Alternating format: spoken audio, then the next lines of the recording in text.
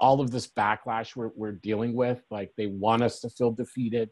They want us to feel like we've lost and there's no hope. But the truth is we're the ones who have won, right? What all we're doing right now is merely defending against a backlash. But the future is unwritten. But we have movements and organizations and leaders out there around the country, right? Local communities who every day have picked up their pencils and papers and are writing that future. And it's an honor to stand with them in this age and in this moment. To me, this is a period of time where we are being called into creating this beautiful future that is a future that will take shape in terms of government. It'll take shape in terms of an economy. It'll take shape in terms of how we organize our society and communities and the institutions that we build from scratch and the ones that we reimagine and retool. I'm ready. I got the energy. I'm ready. Hey, everybody. I'm Lisa Anderson. And I'm Mackie Alston. And this is the Friends for Life podcast from Auburn Seminary. So in this podcast, we believe that relationships, friendships, are what will get us through this particular moment. Today, we're going to hear from Auburn Senior Fellow Stash Cutler, who is CEO of Bend the Arc, which is a Jewish social justice organization. Stash is just a beloved friend and a family member of the Auburn community for a super long time.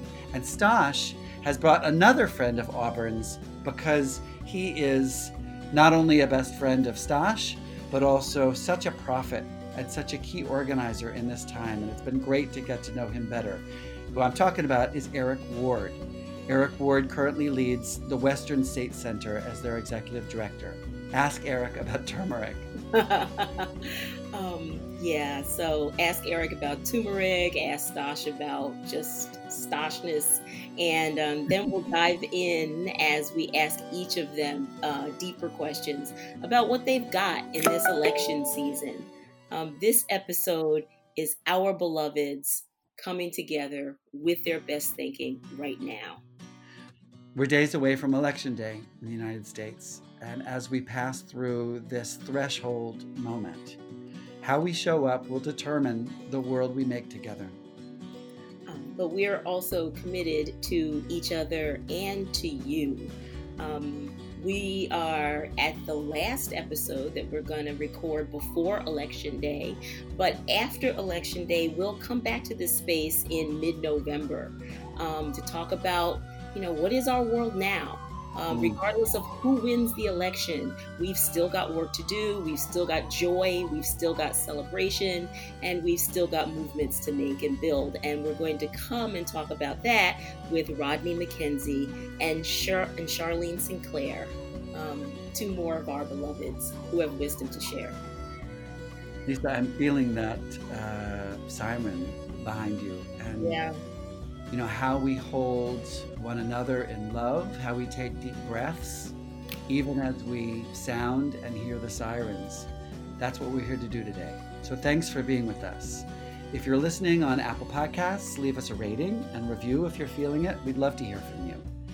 You can also send us an email at friends@auburnseminary.org. All right, then, let's get it. Let's get it, Stash and Eric. Let's go. Mm-hmm. Stash, your eyelashes are giving me all of my life. And so I have to ask you first, who's got your back? Who's got my back? I'm not saying this because we are all here together, but I would actually say you, Lisa, and Mackie, and Eric, I feel like you have my back. This period of time when there's been so much anti-Semitic violence that's been building and rising in the US, one of the tropes that many Jews have internalized is that we are always alone. No one is ever going to help us. We are always going to be, we're just going to be needing to take care of ourselves and each other, and we can't depend on other people to care for us. I feel like that internalized ancestral memory, trauma, whatever you'd want to call it. Part of what I think has been so beautiful about this past set of years, and actually in the decades since I've known Eric, is that that has not been my experience at all. And I actually feel like whether it's movement people who I've known now for years and organized with, who call and text and reach out and say, hey, how are you doing? Or people who are friends, I actually feel like a lot of people have my back. I feel deeply loved. And I don't take that for granted at all. And I hope and pray that I am part of giving that love back to other people. You know you are, Stash. Crazy love. How do y'all know each other? Where have you been together, Eric and Stash? Eric, why don't you start that? I was really trying to remember even how we met, and I couldn't remember. Okay, look. I've been pondering this one for a while. Like, where did Stosh and I first meet? And Stosh, the first time I met you, I always say it was your place. It was like your house in Portland, but it could have been Moira. Mm-hmm. And I remember it was like after some Western State Center event, and so I felt like it was in like the 90s. But I can't put a specific date. But I know like you were there. It could have been your house. I might have been drinking your beer, and eating your food. And I just remember thinking it was just this really powerful space of women. Sisters in Action was over there at the time, so there was like staff members from Sisters in Action, if you remember them in Portland, um, and it was just all of these uh, progressives and radicals in my age grouping, and it was the kind of first time that I got to sit kind of in a personal space. That's what I remember about it. It was like a personal space that wasn't made up of like folks was doing political work with, and it felt like as wonderful, as exciting, as dynamic. Um, there was a time, and the time has come again. I think like where strong women, right, feminism, like anchored a lot of how we saw the world. And that was one of those moments where I wasn't just reading about it. I remember sitting in that space and experiencing it. That's when we first met. I remember in those early years, there was so much. I feel like that was another time of real reckoning around racism, at least in Portland at the time.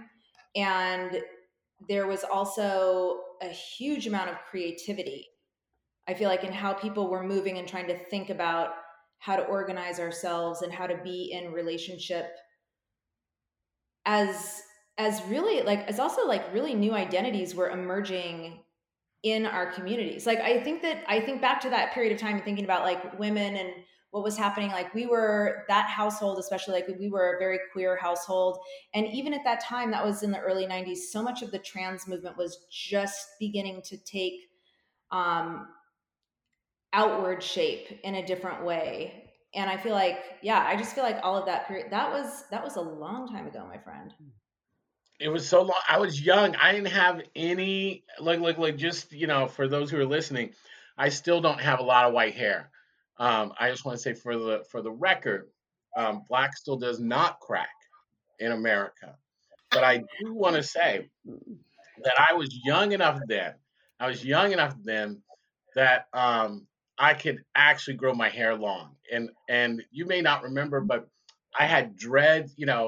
My clothing of choice was like dreads, some big Doc Martens, right, and probably like I don't know what kind of shorts, whatever shorts they were selling in the '90s. It probably wasn't pretty.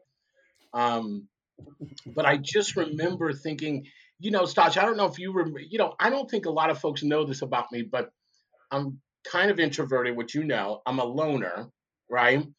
Yeah. I have serious case of imposter syndrome everywhere I walk in the world, mostly.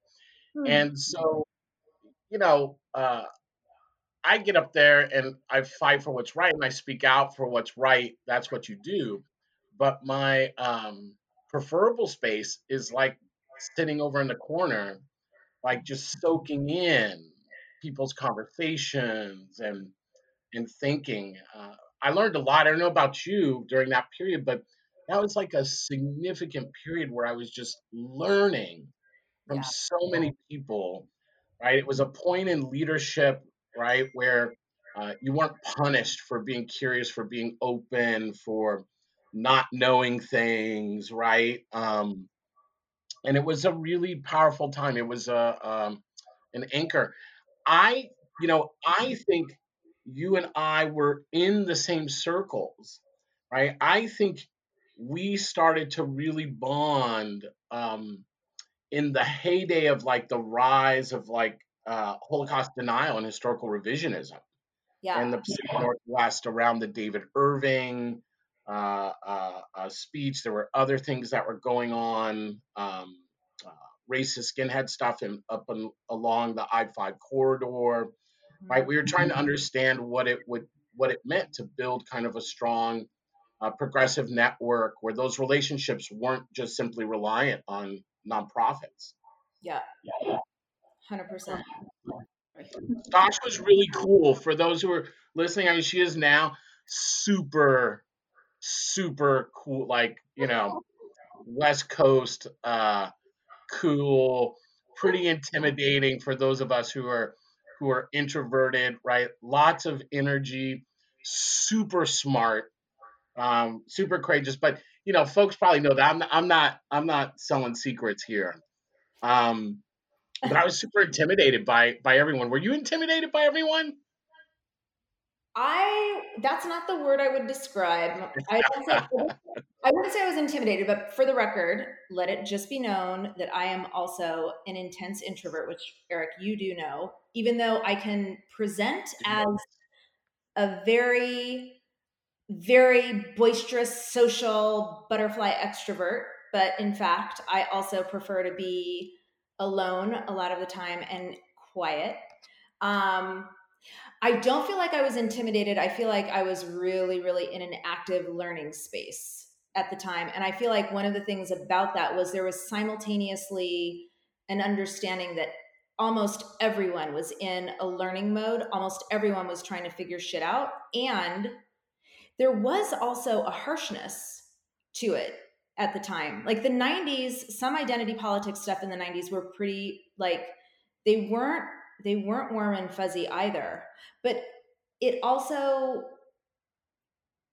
I can't tell if it was the period of time, the place in the country, because the Northwest as a region is so particular. It's so different than other parts of the country.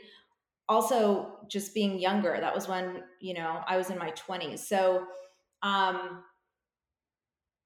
feel like I was just a sponge and wanting to just figure out how to be my best version of myself. This period of time that we're talking about and how we came to know one another, I feel like for myself was such a formative set of years. And it so deeply shaped the person that I have been on the trajectory of becoming. And you were the first non-Jewish person in my life to ever really not only to take anti-Semitism seriously, but to make it clear to me that you were going to fight for Jews. And as a non-Jewish Black man, especially in the Northwest, that was so profound. It was so, I mean, I actually, I feel like my entire life as someone who is actively Jewish in some ways is so much deeper and more expressive and more honest and more full because of you. So Wow. You know what is interesting about how you both answered that question about who's got your back is that the concreteness with which you talked about the experiences that made each of you who you are in relationship so embodied it. Um, I want to say one thing, Eric. I would love to see those pictures with the dreads and the Doc Martens, and you know we can put it in the And the show shorts. notes and the shorts if you want to do that. And I resonate because I know those times. I know we're all around the same age, and so I know those times. And I think what also I picked up on, Stash, one of our mutuals, Dove Kent, said the exact same thing to me when our relationship was emerging, around feeling like, as a Jew, I feel like people don't have my back, especially if they're not Jews. And that one of the things that bound us at the beginning was her saying to me, I could feel that you had my back. And it was simply a matter of bringing a bottle of wine when I couldn't come to the Shabbat dinner, the first time that she'd ever invited me to, and I couldn't come. But I said, but I wanted you to know that I want to be here. So here's a bottle of Prosecco, my favorite thing. And that's how our friendship started. And so I love the way that you two answered who has your back by saying, I have, you know, we have each other and this is what it looks like. Yeah. Well, look, that is really beautiful. I think that feeling um, is super powerful. I mean, I'm sitting here holding that right now and kind of holding what that means. You know, I have to give right that feeling of credit. I'm gonna give like to the third world feminists like Barbara Smith, Audre Lorde, right, and those who allied with them, Ellie Bunkin. I mean, when I moved to Oregon, I moved to Oregon in 1986.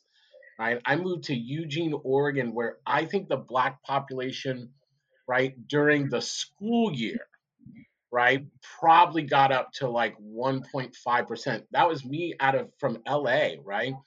And so on one hand, it felt so amazing to be like in this place where the air felt clean and it was green, everything was green and the sky was so blue and the food tasted so good and you know I can it was amazing and it felt super isolating, right? You could go days without seeing a black face that wasn't my roommate, right? And I remember finding this bookstore in Eugene. It was called Mother Callie's, and it was a feminist bookstore. Which you know, I'm going to tell you, you know, and you know, I was not born woke, right? And I had no idea what that word meant.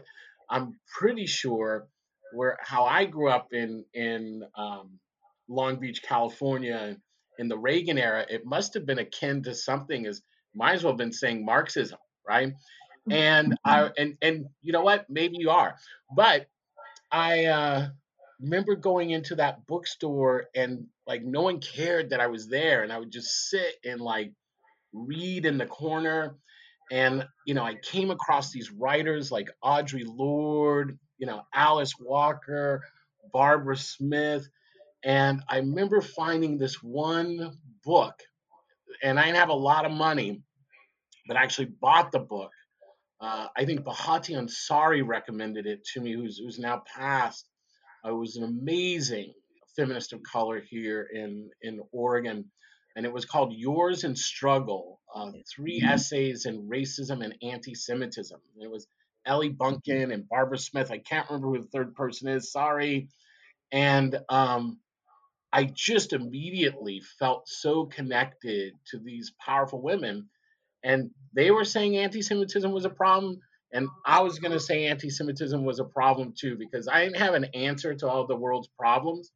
But whatever the answers were, I was pretty sure were going to come from the minds and the hearts of these women. And that feeling of solidarity was mutual. I just think, Sasha, I don't know about you, but one of the weird things about being in the Northwest during that period was that all of our populations, whether you were LGBTQ, whether you were Black, whether you were Latino, whether you were immigrant, right, whether you were a feminist, or all the above, like our communities were so small because the populations were so small. It kind of forced us in many ways into the same circles.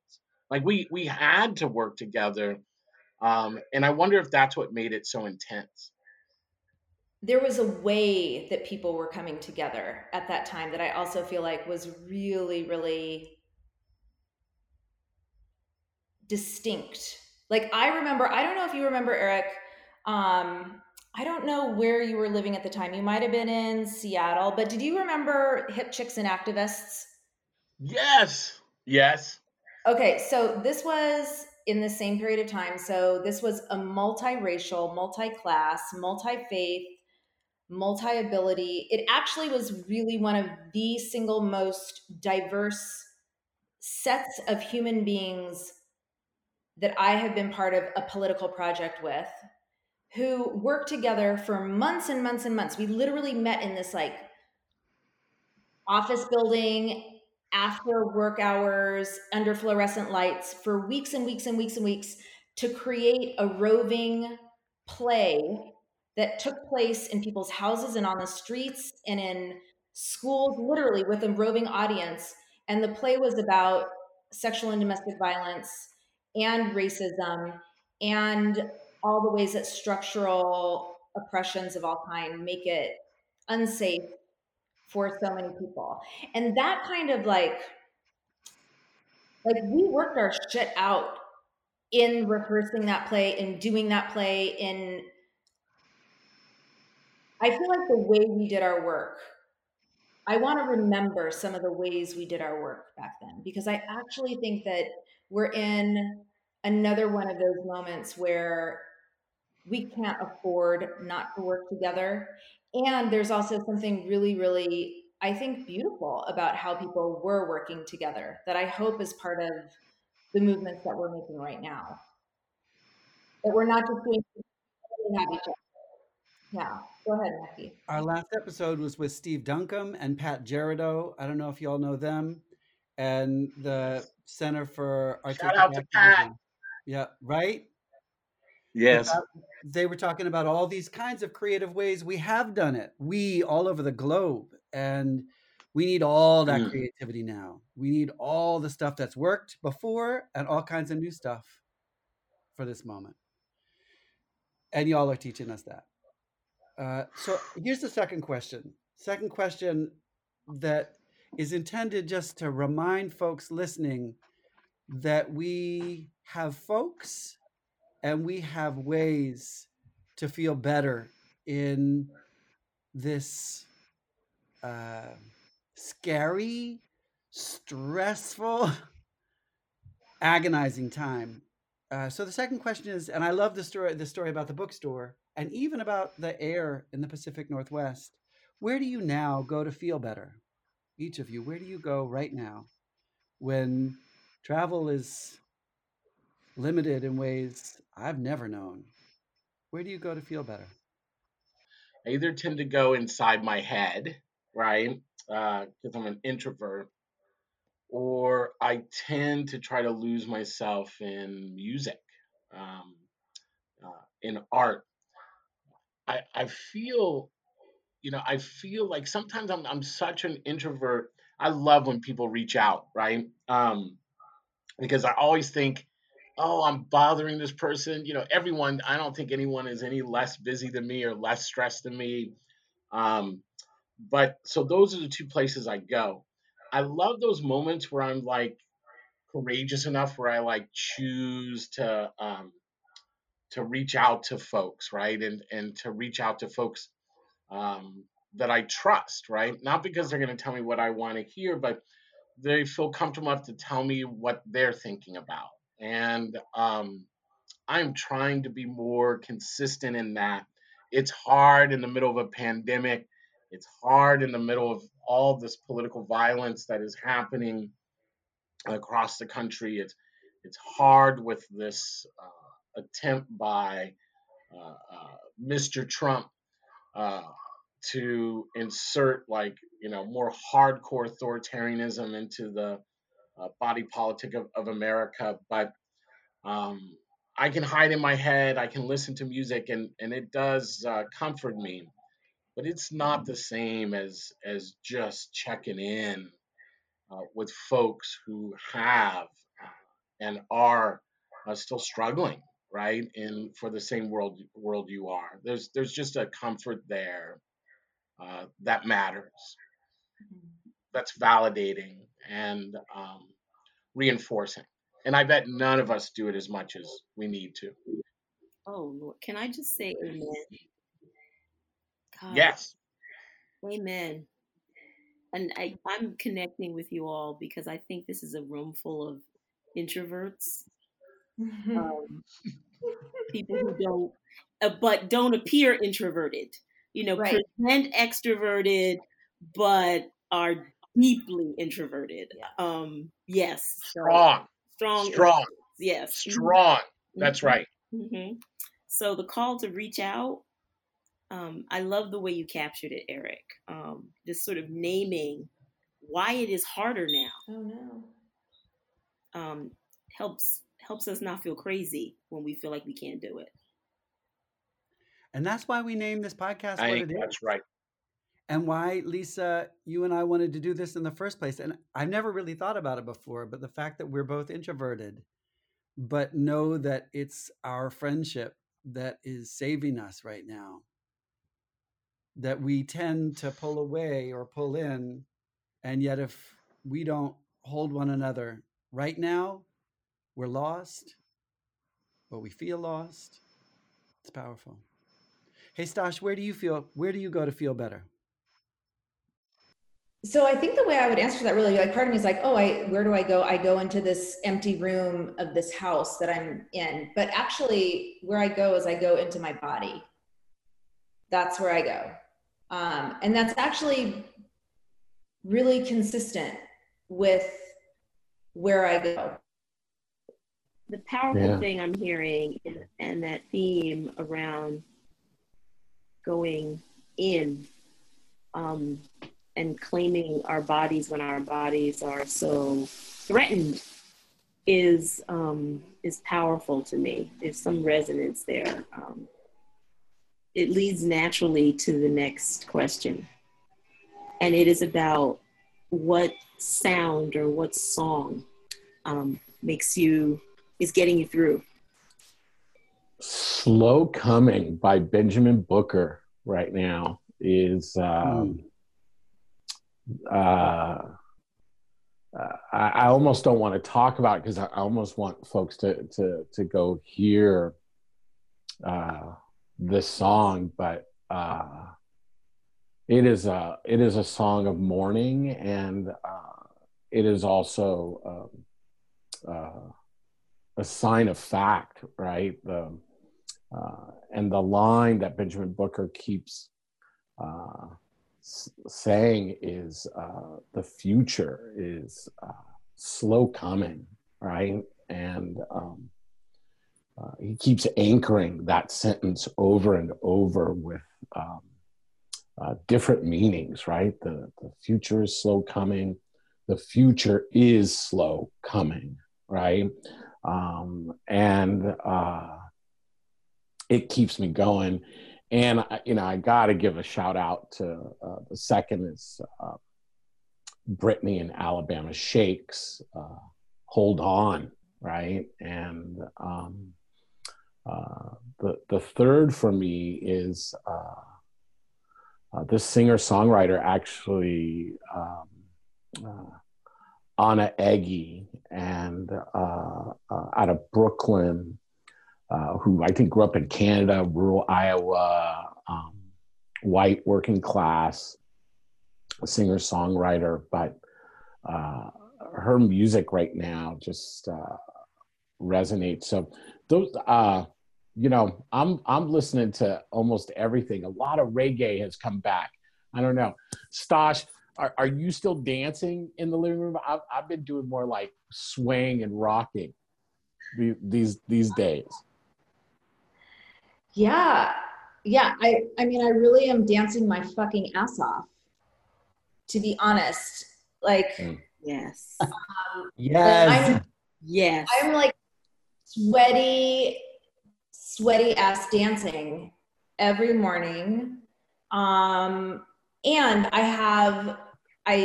towards the end, I sometimes take it down a little bit to just do the cool down. But I feel like my body wants to move full out. Like I feel like I want to move with as much expansiveness as my body will create.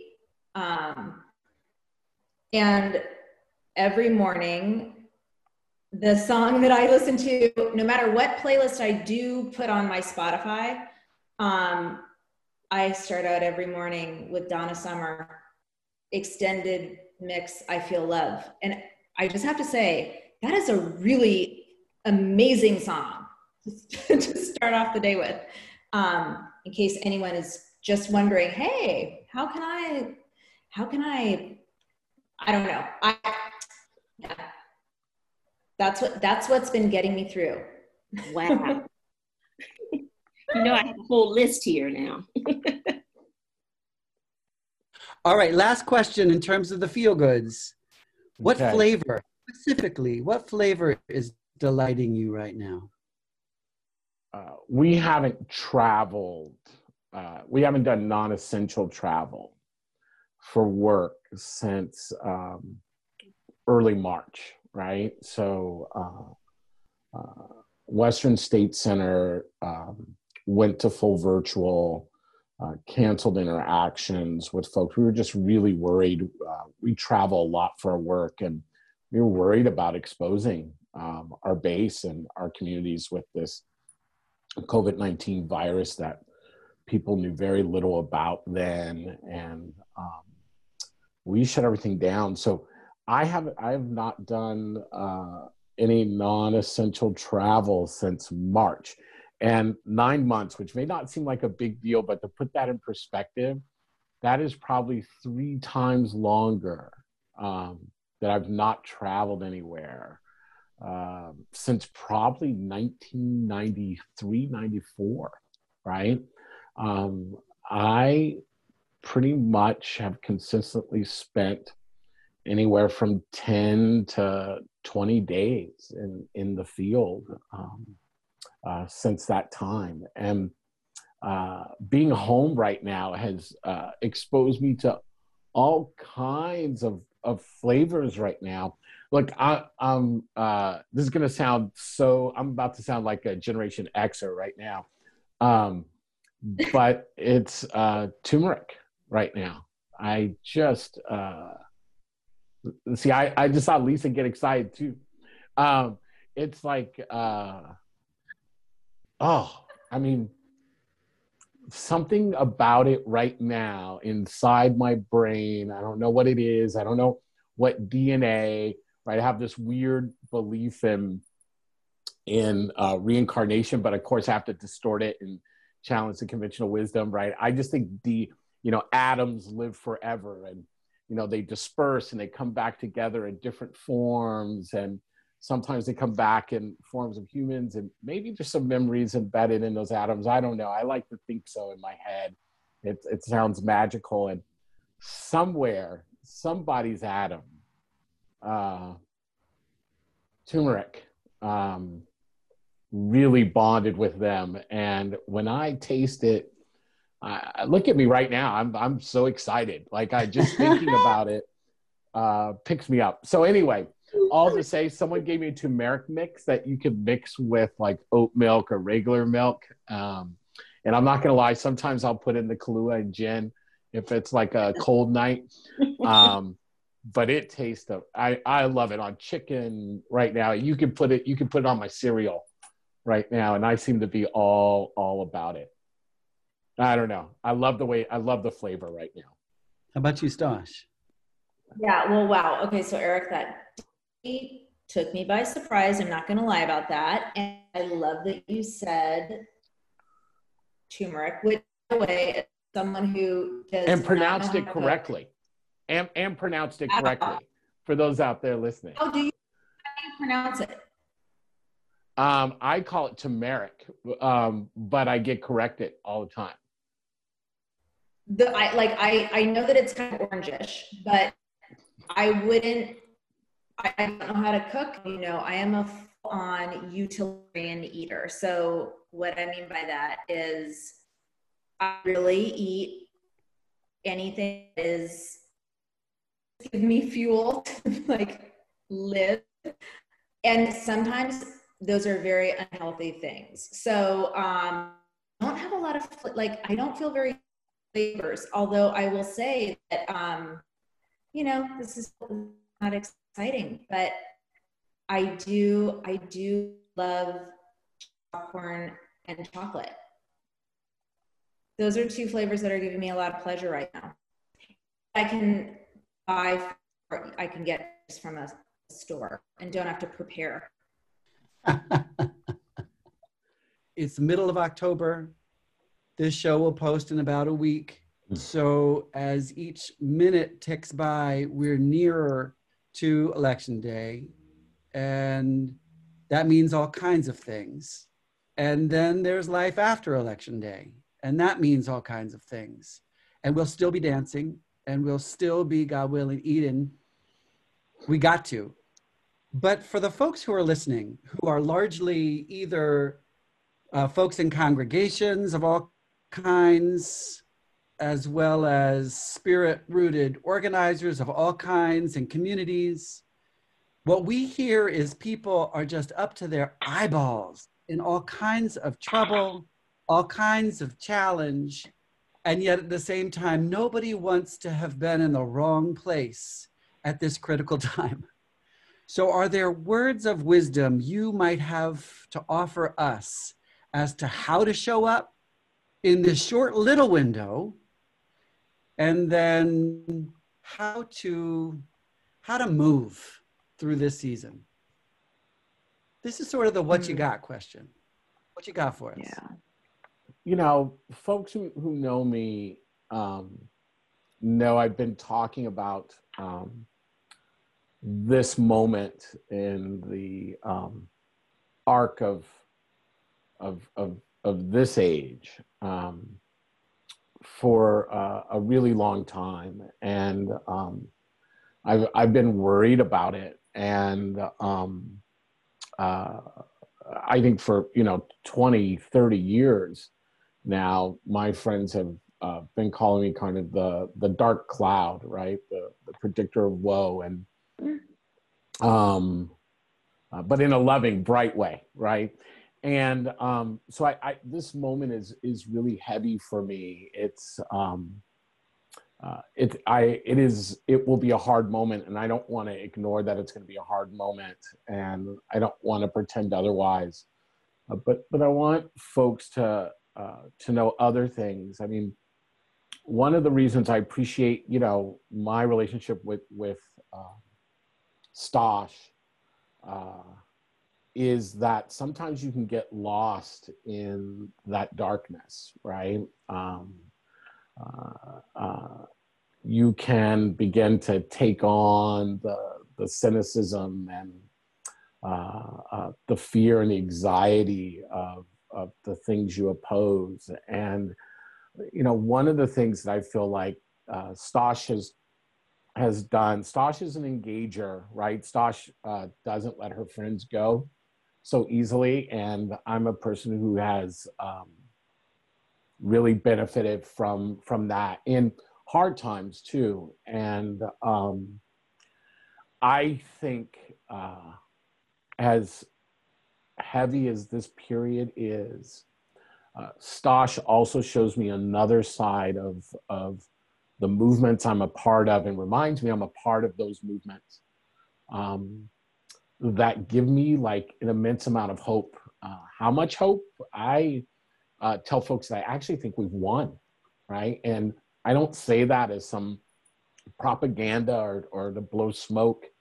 I say that because Stosh and my other friends show me each and every day, right, that there is a real vision. There's a tomorrow that's being built right around us, and that gives me real hope. Mackie and Lisa, I don't know if you know, but I grew up in the world of punk rock in the 80s and 90s, and in LA. There's a famous punk rocker who many of us love, Joe Strummer, who was the lead singer of The Clash out of England. He's quoted very famously as once saying, "The future is unwritten." And I believe that right now. All of this backlash we're dealing with, like, they want us to feel defeated.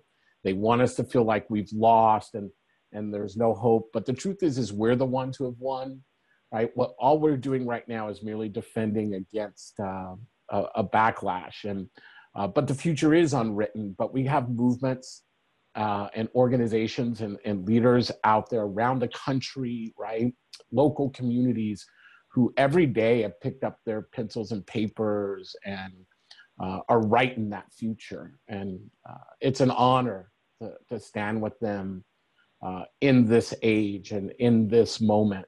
And what more hope is there than in knowing, like, you've actually already won. We've already won. We're just holding the ground. We're just creating space so the next generation gets a chance to sing their song. And that makes this burden so bearable, so bearable. I could carry it for decades. Lord God Almighty, Eric, thank you for that word. Seriously. All right, that was a word. Yeah. I just keep feeling so lucky that I got to meet Eric when I did at the age that I was, because the truth is, I feel like in so many ways Eric was like a fundamental architect in my political formation. And I remember 25 years ago when Eric was talking about the radical right and the different parts of the militia movements that were, active and growing in the parts of the Northwest that we were living, and all the things that at that time just felt so outside of what was like daily lived experience for many, many people in that region. And I remember at the beginning hearing Eric and being like, what is he fucking talking about? Like, I knew he was really smart, so I should be paying attention. But then I kept hearing him talk about this over and over again, and began trying to learn myself more about what he was describing, and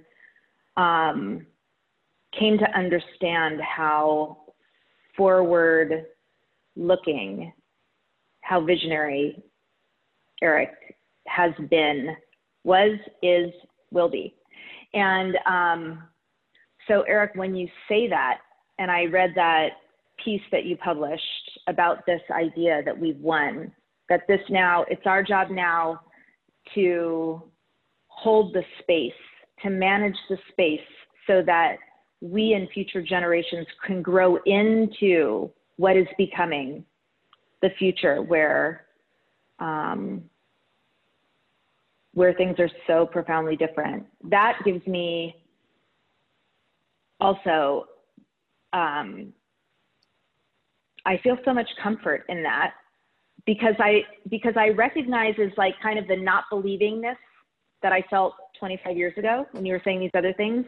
And now I'm kind of not believing you when you say that, but I also know and believe enough in you to know that what you say ends up happening. So, but part of what I hear you saying as well is that it's not that we've won so we can kick back and move, just peace out. It's actually, we've won and we have active roles to play in shaping this moment and how we show up with each other, for each other, and also with people who are going to feel like they've lost. How we're going to be in relationship with people who are characterizing this current moment as them being the victims, even though they're the ones that are actually murdering us. The people who perceive themselves to be losing everything that they hold dear, even though those things that they hold dear are at the very cost of other people's lives, literally, or labor, historically, or all the things. Like, to me, it feels like that is deep, hard organizing work. And it's also spiritual work. At least for me, it's spiritual work, because that does not come easy, to think about how my heart is going to stay open to the people who want to kill you, or the people who want to kill me, or the people who want to kill some of our friends that have different identities than we do. And so I'm just sitting with, like, I'm going to sit with the, like, how will I live my life in a daily way with the embodied knowing that we've won? And then how, therefore, will that knowing create a different reality in what I choose to do and not do in the leadership role that I have right now, in the platform that I have access to. I also, the thing that I do want to say about, like, how we occupy this space and time, for me, that feels really, really important to name, is that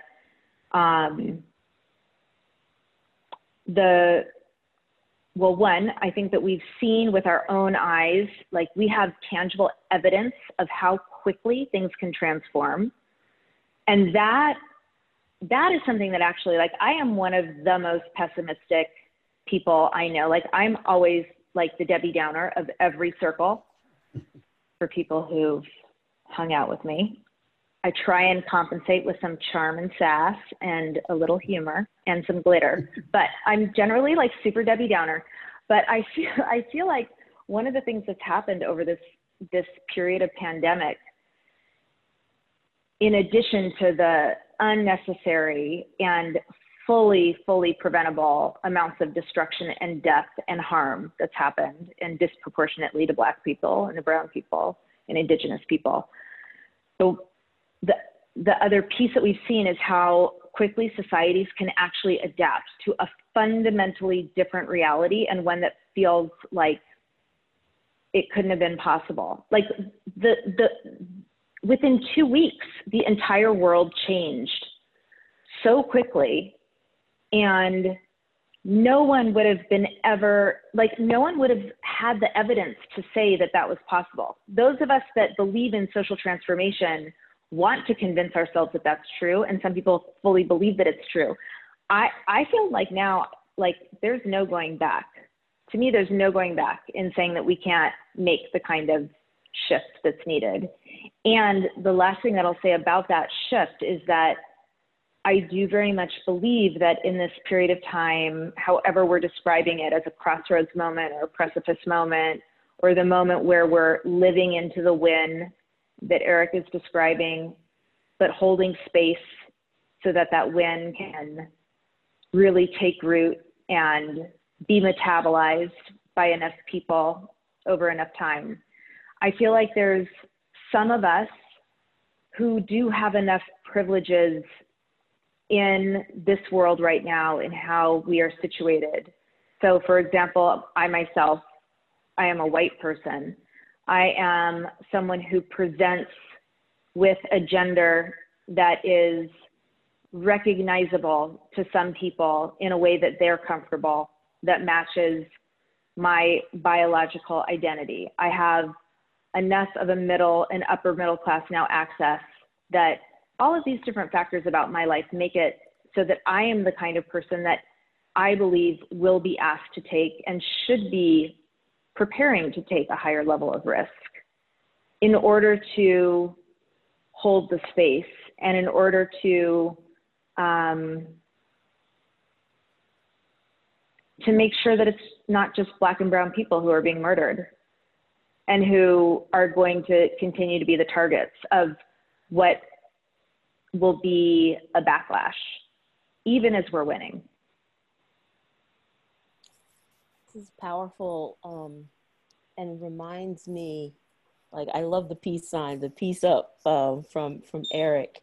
It resonated, what both of you were saying so much with what I heard you say the other day, Eric, at a keynote at the conference, the White Nationalism and the Religious Right Conference.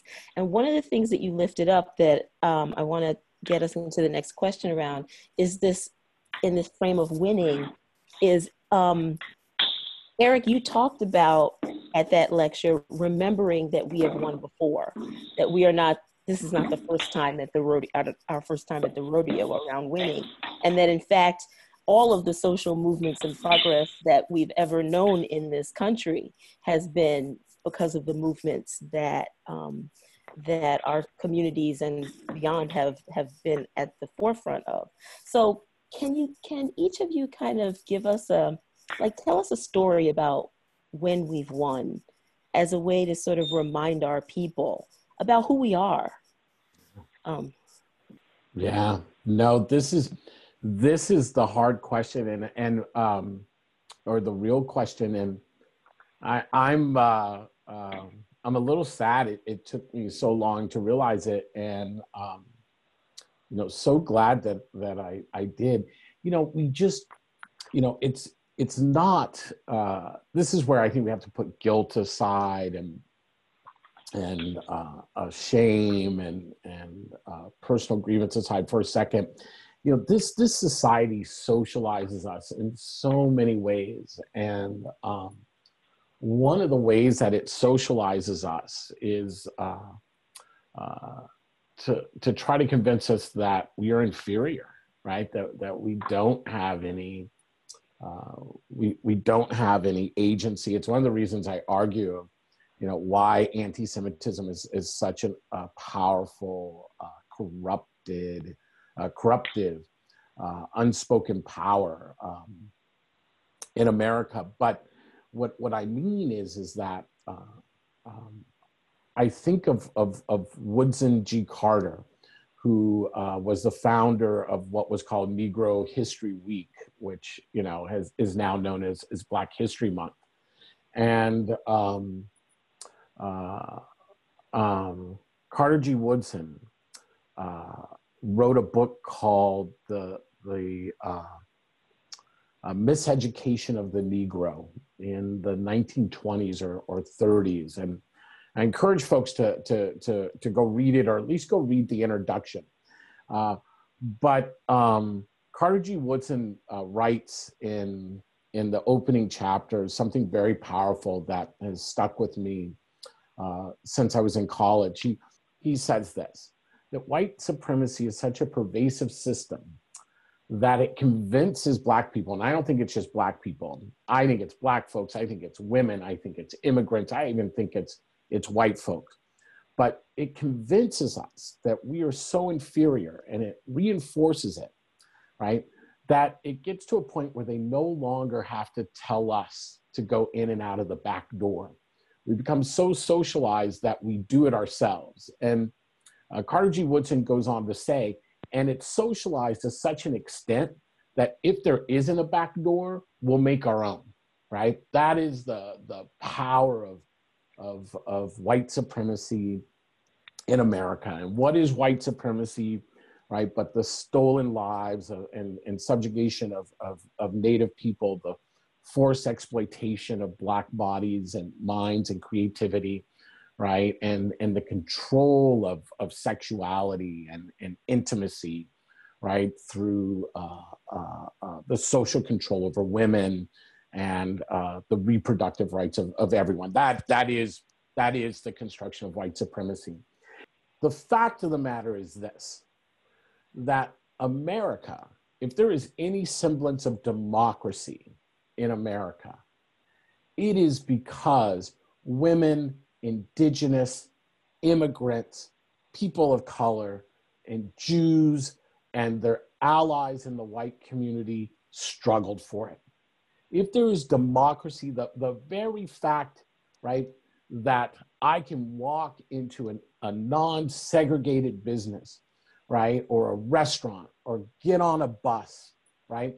Or tell a police officer that he is wrong, right? Is because those who came before us for hundreds of years, right, struggled under even harder conditions sometimes than we've experienced. And not only did they struggle, right, but there were no cameras around.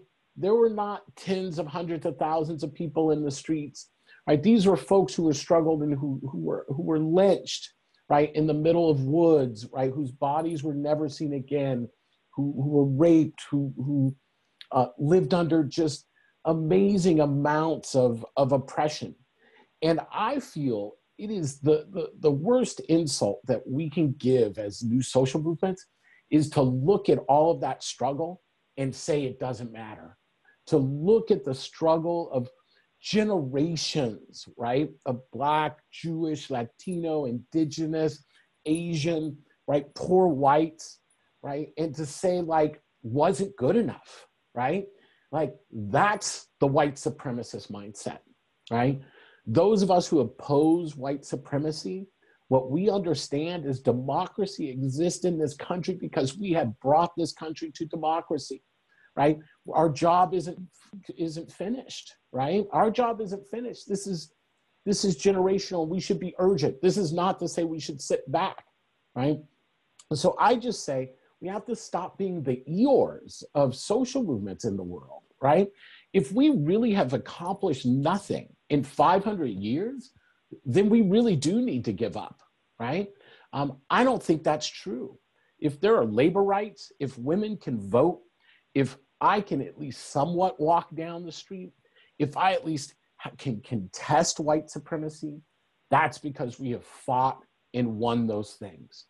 And if we have fought and won those things, we can win other things as well. And so I always think about my friends who wore Not My Mama's civil rights movement. I say this often around the days of 2014, 2015. And I love that shirt, Not My Mama's civil rights movement. So don't get me wrong, I love it because it signals, right, the rise of a new social movement and a 21st century civil rights movement that is so necessary and so powerful. And I also say, you're right, we aren't our mother's civil rights movement.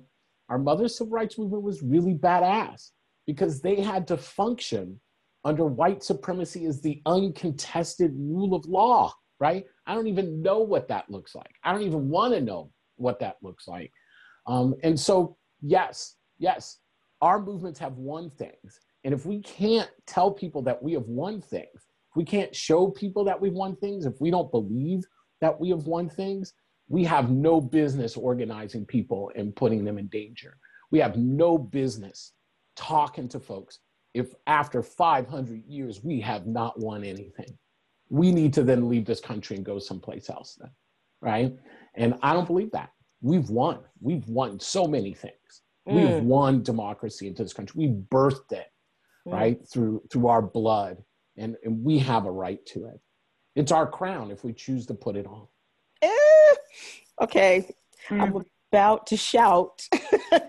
I'm about that was James Baldwin, by the way, but you know. But yes, oh my goodness, Stosh. Okay, that's just like we're done. It have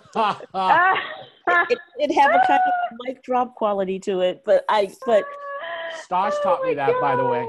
Stosh taught me that. Stosh and I, like, right. No, let me tell this story. Can I tell this Stosh story real quick? Do we have time? I don't even know where we're on time. Wait, look, just tell the story. Okay, let me tell this story. Tell the story. So one of the things about Stosh and I know we're going to get there is she and I were talking. We find each other in our moments of transition, which is very interesting. So I have this thing, I could go years without talking to my friends. And when I see them again, I will, my good friends, we just pick up wherever it is that we left off the last time we've seen each other. Part of it is because I moved around a lot. My friends move around a lot. We get caught up in our campaigns and, we get focused on that. But Stosh and I have found each other a lot in our moments of transition. And sometime around, I don't know when it was, Stosh, when you were at Jewish Fund for Justice in New York. When was that? Was that like 2005? 2000? Yeah, like 2004. 2004, 2005. So I went out to New York. I was working in Chicago for a group called Center for New Community. And I was like, oh, I know someone in philanthropy. You know how you are with young organizers. Like, I know someone in philanthropy. I'll just go out and meet them. And of course, your friends will meet with you. And you don't kind of understand the workings of philanthropy or anything like that. Well, Stosh being a good friend, and I was like transitioning into this new job, we got a chance to hang out and meet. And it was the first time, right? It was the first time that someone broke down, right, the importance of building power. Mainly my organizing before then was focused around kind of the moral imperative, right? We're going to create a moral barrier against hate, which was important, but it was insufficient unto itself. And it's part of the reason why we have this white nationalist problem today, right? We didn't beat it in the 80s and 90s because we didn't build the necessary institutional and community power, right, to hold it at bay. We thought the moral authority would be enough. Well, I went out there with myself and I sat down, and Stosh broke down her power analysis. And I remember walking out of that meeting with my boss, and I was talking to him, and I was like, I just said, wow. I said, I hadn't ever thought of kind of that consistent, like a power mapping. Wait, there's a power mapping thing? That was me. Wait, there's power mapping. There's like long arc, like strategic investments in building. That conversation was really powerful. And it shaped how I've seen the world right now. And I think look, power matters. And I learned it that day. And what we do with that power and why we tap into that power also matters. So anyway, that's one of my Stosh. But she broke it down. And, you know, when Stosh is talking to you, it's she's very clear. I mean, she had done a lot of thinking about it. And then that's when I realized my friend Stosh was a badass, right? That she had become like a badass. And I've been trying to emulate that power shaping strategy ever since. Not as well. Oh, but I'm trying. Yeah, it was pretty impressive, Stosh. Do you remember that? No, it's just another one of the memories that I do not remember at all. So great that you can be our friendship archivist. That's right. I'm going to be the archivist. So I have two things. One, Stosh, if you have anything to speak into what Eric said about how we've won, and then we're going to ask you in 1 minute so that we can keep to your time. If you can share a joy practice that you have. You've spoken a lot about joy, but we like to leave people at the end with a sense of, can I do that? Can I emulate that? So if you have anything to speak into what Eric said about remembering, and then we'll close with that last, like a brief reflection on the last. Yeah. Well, I'm not even going to begin to attempt to add any flourishes to that masterclass that we just received. That was like multi-leveled dimensional. But I will say that to me, what feels like examples of how we know we've won and what we're building on is in some ways just like the simple, undeniable experience of knowing enough of us have stayed human. Like we've not forgotten our humanity, and we've not forgotten that to be embodied in this being, to be in this life as human beings is, well, now I'm like, this is all, of course, my own opinion, and belief system. I don't know where it comes from, but like, I just feel like we as human beings, we are wired to give love, and we are wired to receive love. And there's also so many examples of the ways our humanity can just like, as many times as people in power have attempted to punish away people's humanity, or rob people of their humanity, or kill away people's humanity, or terrorize people's humanity, I just feel like there's something very deep that is in the small kindnesses that just continue to happen. Like, human love just continues to like push forward. And to me, that's not a given. I think that there is a way in which people could easily and understandably break to the point where we lose our humanity and then create horrible conditions for other people and for the rest of the planet.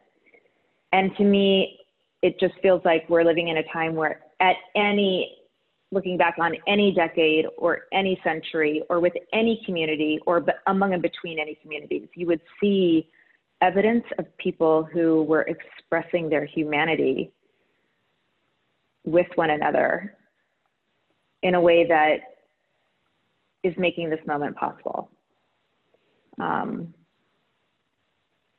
Yeah. So that, yeah. Can I ask, is your dancing practice then the practice of joy that is part of the evidence of your belief in yes, in how we love? Yes. Mm-hmm. Yes. I definitely,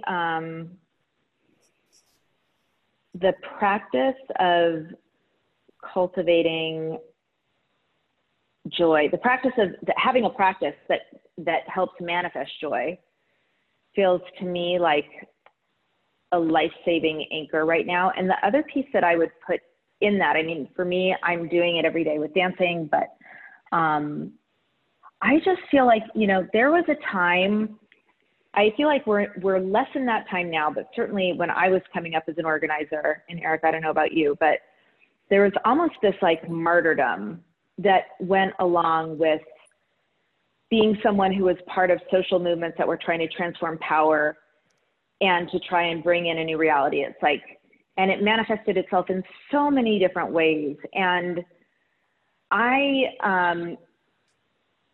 don't think I ever fully accepted that, at least privately. I would like to think in my own way, I attempted to put it out publicly that didn't have to be the only way to be in movement by being only, in a state of depriving oneself.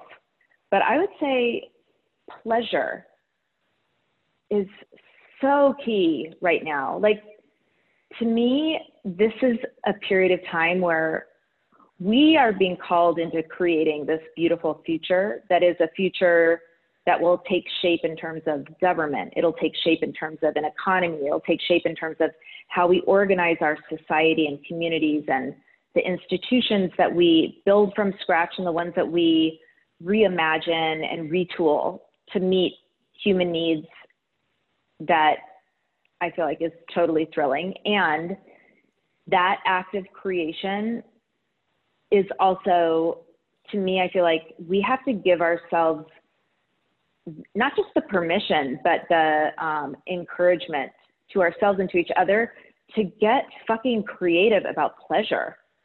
Like,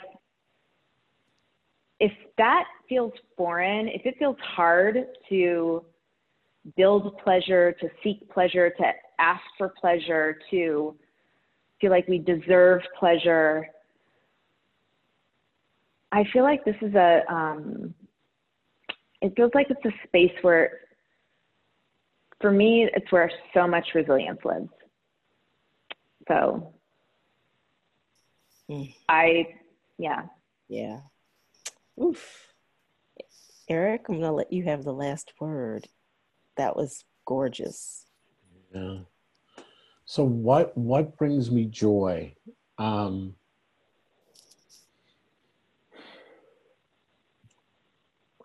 just gonna say the Black Lives Matters movement brings me joy. It's amazing to hear folks talk about Black love and Black power to everyone, right? It's a pretty powerful, joyful statement, and it's hard not to feel joy. Look, I have my 2 feet away from me is my guitar, Betsy, who brings me immense joy. My partner, but the joy that I feel, again, I think Stosh is right there. My world, I think we have to be cautious. One of the things we learned, I think, here, learning to organize in the Pacific Northwest is the steps from social movement to a cult are not that far, right? And I don't mean cults in the most destructive sense of the term. I mean it in the sense where it's very easy to become internally focused in such a way that you cut yourself off from the world. And I don't think progressive radicals were born into this planet to be monks, right? Some maybe, but our role is to connect with the world, to not be afraid of people, to understand the complications of people, and that there's no purity. And I just think I think what just brings me joy. I mean, I'm thinking of like weird conversations I've had over the lives, right? The last month I was talking to a guy who used to head up probably what I thought would have been one of the most influential neo-Nazi organizations in Oregon, like 20 years ago, I think it was. And he ended up leaving that, right? Leaving that world, and now is this phenomenal artist, and his kids. And he often says that I helped influence him to leave that 2 decades ago. But I got to say, when I touch base with him, when I see some of the work, his artwork, when I see some of the things he's doing in his life and in the life of his family, it brings me joy as well, right? How powerful a transformation, and if he can transform, right, it means all of us can transform. It means that I can transform, and that's pretty joyful to me.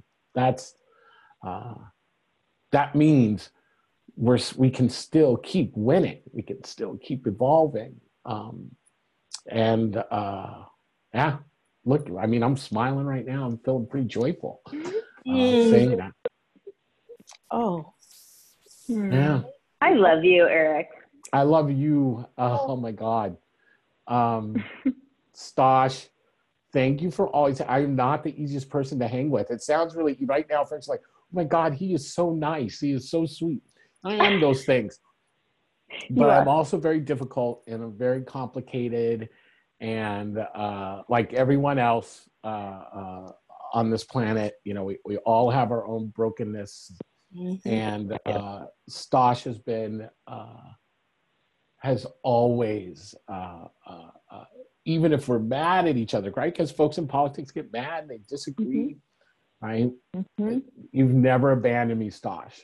You've never abandoned me. And that means the world to me. Mm. Oh. Mm. Y'all, I just got chills. Yep. I mean, the headline is I believe, I'm speaking for Lisa and me, Mm-hmm. but you have brought us such joy in this last conversation, this last hour of time. And so thank you so much that we can make time in this crazy time to love each other and to testify to the love that has saved us, just to behold the two of you as you hang on to the edge and end of this conversation, having to say, you love each other. Not being able to leave without saying, you love each other. Mm. That's everything. It's everything. It's everything. Absolutely. Absolutely. So, Eric, you mentioned Eeyore.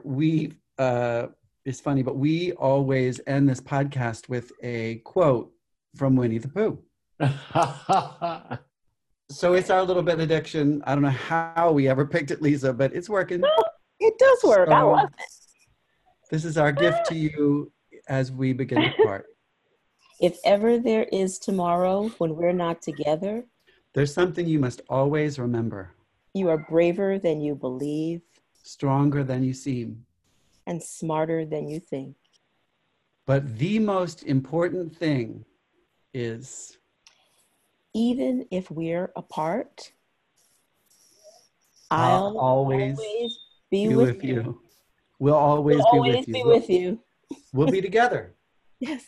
So thanks, friends. Love y'all. Thank love you. Big heart. Love you all. Love you. Thank you. Thank you. Thank you so much. Big love. Big love. Blowing you kisses. So much love. Yes. Cyber hug. Yes. Virtual hug. See, now I don't even want to get off. I just want to say I love you 100 times. Times 1,000, everyone. Times 1,000. Yes.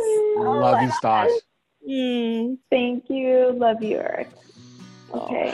And Courtney, thank you for keeping it together. Yes, Thank Courtney. you, Courtney. Podcast in most Mercury retrograde. That's how it goes. I know. Now. So, folks, that's our show. There were quite a few whole worlds in that stuff. I mean, come on. Yes, it was a joy to be with you doing this, Mackie, and it was a joy to be with Stosh and Eric, who are wise beyond all years, not just their own. I tell you, being in this together with you, Lisa, and with friends like Stosh and new friends like Eric, this is what's getting me through. So thanks you all for witnessing and being a part of it. A couple of credits and a couple extra thanks. This show was produced by Auburn Seminary and is made possible by a generous grant from the E. Rhodes and Leona B. Carpenter Foundation. Thank you, Carpenter, for making this possible. For show notes, episode graphics, or to donate to our work, or for more information about other Auburn programs, please go to www.auburnseminary.org/friends. And be sure to follow Auburn Seminary on Facebook, Twitter, and Instagram so we can keep in touch. Yeah, and the best way to support this work is to share it with your friends. Friends for Life was produced by Lisa and me with additional support from Courtney Weber Hoover, Sharon Groves, and David Beasley. Gorgeous human beings. And speaking of gorgeous, the gorgeous illustrated notes from each episode are brought to life by Claudia Lopez. Audio engineering from Courtney and David, with editing on this episode by Lisa, David, and me. So thanks, y'all. We love you so much. Bye-bye. Bye. Bye, y'all.